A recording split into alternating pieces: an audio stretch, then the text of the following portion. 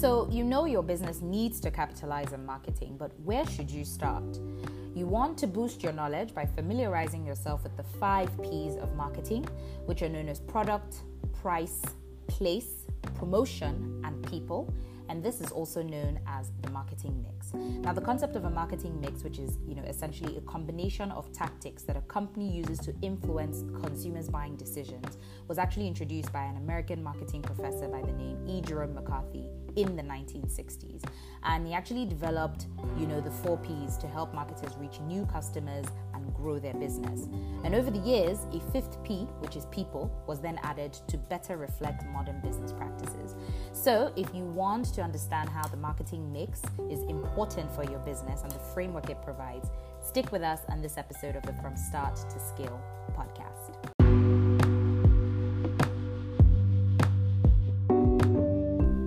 So what exactly are the 5 P's? So let's talk about the first one. The first one is product, right? So look hard at the products or services you sell. Get specific on the benefit of what you're offering. You aren't simply selling a product or service. You're often selling peace of mind, increased confidence, time savings, or another benefit to your customers' lives. Next, more importantly, think about how your customers will view your product. Define the core problem you're helping them solve, because that's what it's all about, helping people solve actual problems. So how does your product or service do that? So think about the way, I'm going to use a foreign brand here, Dyson vacuum cleaners, okay? There's a particular way they're marketed. Now, a regular vacuum cleaner solves a problem, right? So it helps people keep their carpets clean. But Dyson actually has honed in on very specific issues and pain points, such as, how easy it is to maneuver the vacuum. And in doing so, the company is able to set itself apart.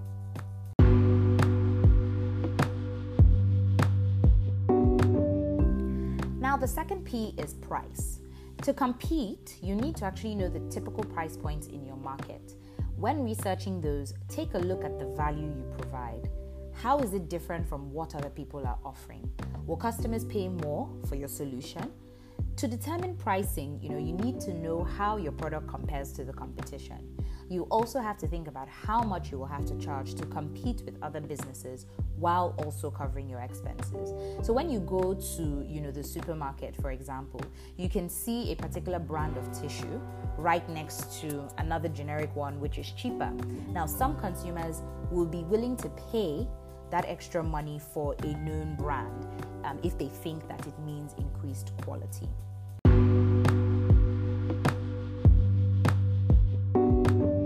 Third P I want to cover is place. So nowadays, the place your business occupies may no longer be, may not be like a traditional storefront or an office building, but your virtual place is also still important. Consider your target audience and where they look for solutions to their problems. Try to find those places where, your customer may be looking for help. For instance, someone might, search online for eco-friendly makeup. And if you sell makeup brushes or makeup that is made from natural ingredients, for example, you may have a website where they can make a purchase. The most important thing is that you are accessible, easy to find, and where your market is, whether that's online or in an app or at a brick and mortar store.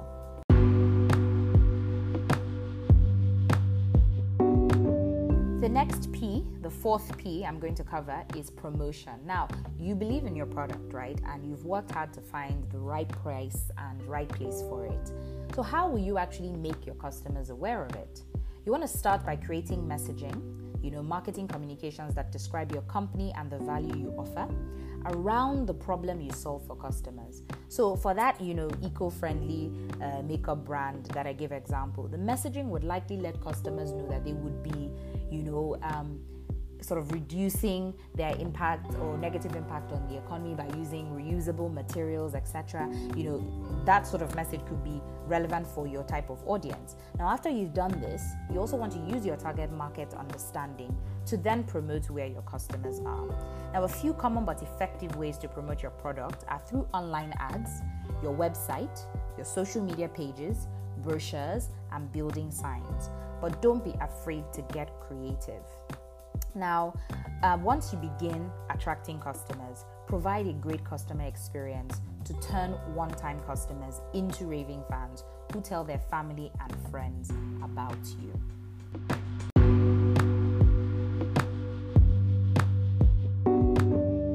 I hope you found this episode useful. I hope that it's given you something to take away and implement for your business and make great progress.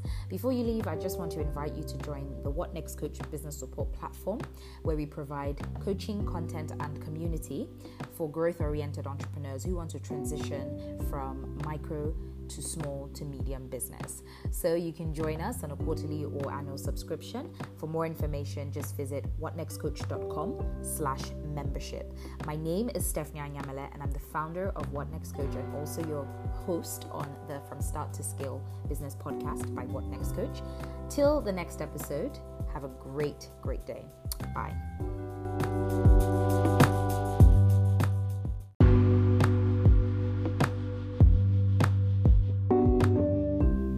So coming now to the last P, the number 5P, which is people. You see, building strong relationships with customers is one of the best things a business can do. So focus on giving a great customer experience. For example, providing excellent customer service, attending to customer needs, and offering personalized service. While you focus on customers, don't forget to engage your internal people too. Happy employees make for a successful business.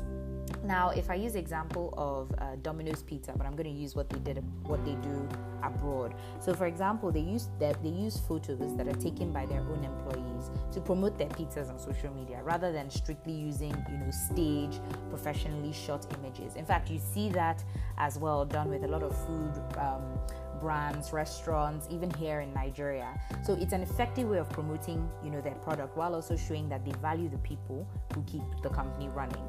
Now, it's not an exact science, but do your best to make sure everyone in contact with your business feels heard and valued.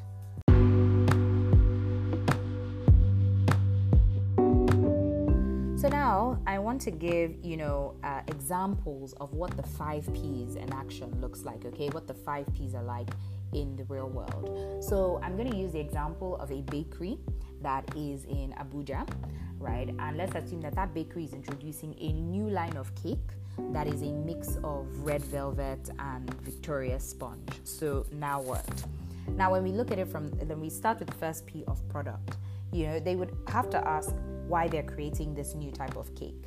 Maybe they want to introduce something new and fun that they hope their customers love. So go deeper. Why should they choose this over a cake they already enjoy? Why should the customers choose this new type of cake over a cake they already enjoy? In the mind of the business owner, the benefits are that it's new and exciting, but to customers, it's unknown. You want to then avoid using generic terms. Of course, the cakes are delicious, but so are other cakes. Descriptors that are so commonly used by, your industry that they've become cliche will certainly not help you grab the attention of your target audience. Get in your customer's shoes. Think about the experience of eating the cake and sharing it with friends and family. Then talk to the customers about a new type of cake that takes a celebration and makes it even more special. Then let's look at it from the price point of view. So don't always assume that your audience wants to pay less. Deals are great, but if your customers actually perceive the value of the cake to be higher than what you're charging, you could be losing out on profits. What's more is that when you go to market with an unknown product at a price that is significantly lower than your competitors' prices, your audience may actually think that the low price is an indication of poor quality. Now, an appropriate price point will likely be similar to other products your bakery already has. Don't forget to factor in any additional labor, equipment, or ingredient costs if they apply, and then look at nearby competitors to see how they handle special products. In the end, the cake's price should enable you to reach your financial goals, be a number that your target audience is willing to pay, and then also fit with the image you're trying to project, whether it's a premium cake or an affordable new one worth giving a try. Then what about thinking about this from the third P of place? So when you're marketing your cake, stay away from places that might create unfortunate or confusing associations. You wouldn't, for instance, maybe put up a flyer at a nightclub where your message is unlikely to resonate with people who are focused on dancing or enjoying drinks with friends. You also wouldn't place an ad poster for your new cake near a public restroom for obvious reasons. Instead, you may choose to search for people during special events, graduations, birthdays, and baby showers perhaps, and then utilize your local community and current customer base to just spread the word about your new product. Consider also partnering with a local restaurant to feature the cake on their menu, or create a new poster to hang in your store window or at a local party like supply store. So you want to think about associations in terms of the places where you promote your offering. Then we come to promotion. Now, a half-hearted promotional strategy will certainly sink your marketing efforts before you launch. Simply posting an announcement about your new cake on Facebook and then hoping it gets traction isn't going to work. Instead, you should devise a more comprehensive plan. Consider listing the cake as a limited time offering and then have a special discount for those wanting to try it. Put these discounts in newspapers or on other print marketing materials to encourage customers to give it a chance and then promote it to their friends. Introduce it on social media, consider sending an email campaign, announcing the new arrival, even create messaging like a slice of something new for a new banner that you can put on your website. Now, the last P is people. When you're excited about a new product, it can be easy to just focus all of your messaging and your launch plan on your business and how great this new product is. However, rather than talking about, how you've revolutionized cake baking or that your bakery is a leader in the marketplace, think of your community. More than you want a sale, you want them to actually enjoy the experience of purchasing your baked items from the moment they decide to visit your bakery until they finish the last slice. So treat them well with good customer service and by catering to their needs or questions. And by creating a good experience, if this bakery that I've been using as an example, you create loyalty. So to conclude, no matter your business or industry, taking care to hit all 5 Ps will ensure you've got your bases covered. Now, consider what the 5 Ps would look like for you and your business. I hope you found this episode useful. I hope that it's given you something to take away and implement for your business and make great progress. Before you leave, I just want to invite you to join the What Next Coach business support platform, where we provide coaching, content, and community for growth-oriented entrepreneurs who want to transition from micro to small to medium business. So you can join us on a quarterly or annual subscription. For more information, just visit whatnextcoach.com/membership. My name is Stephanie Anyamele, and I'm the founder of What Next Coach and also your host on the From Start to Scale business podcast by What Next Coach. Till the next episode, have a great day. Bye.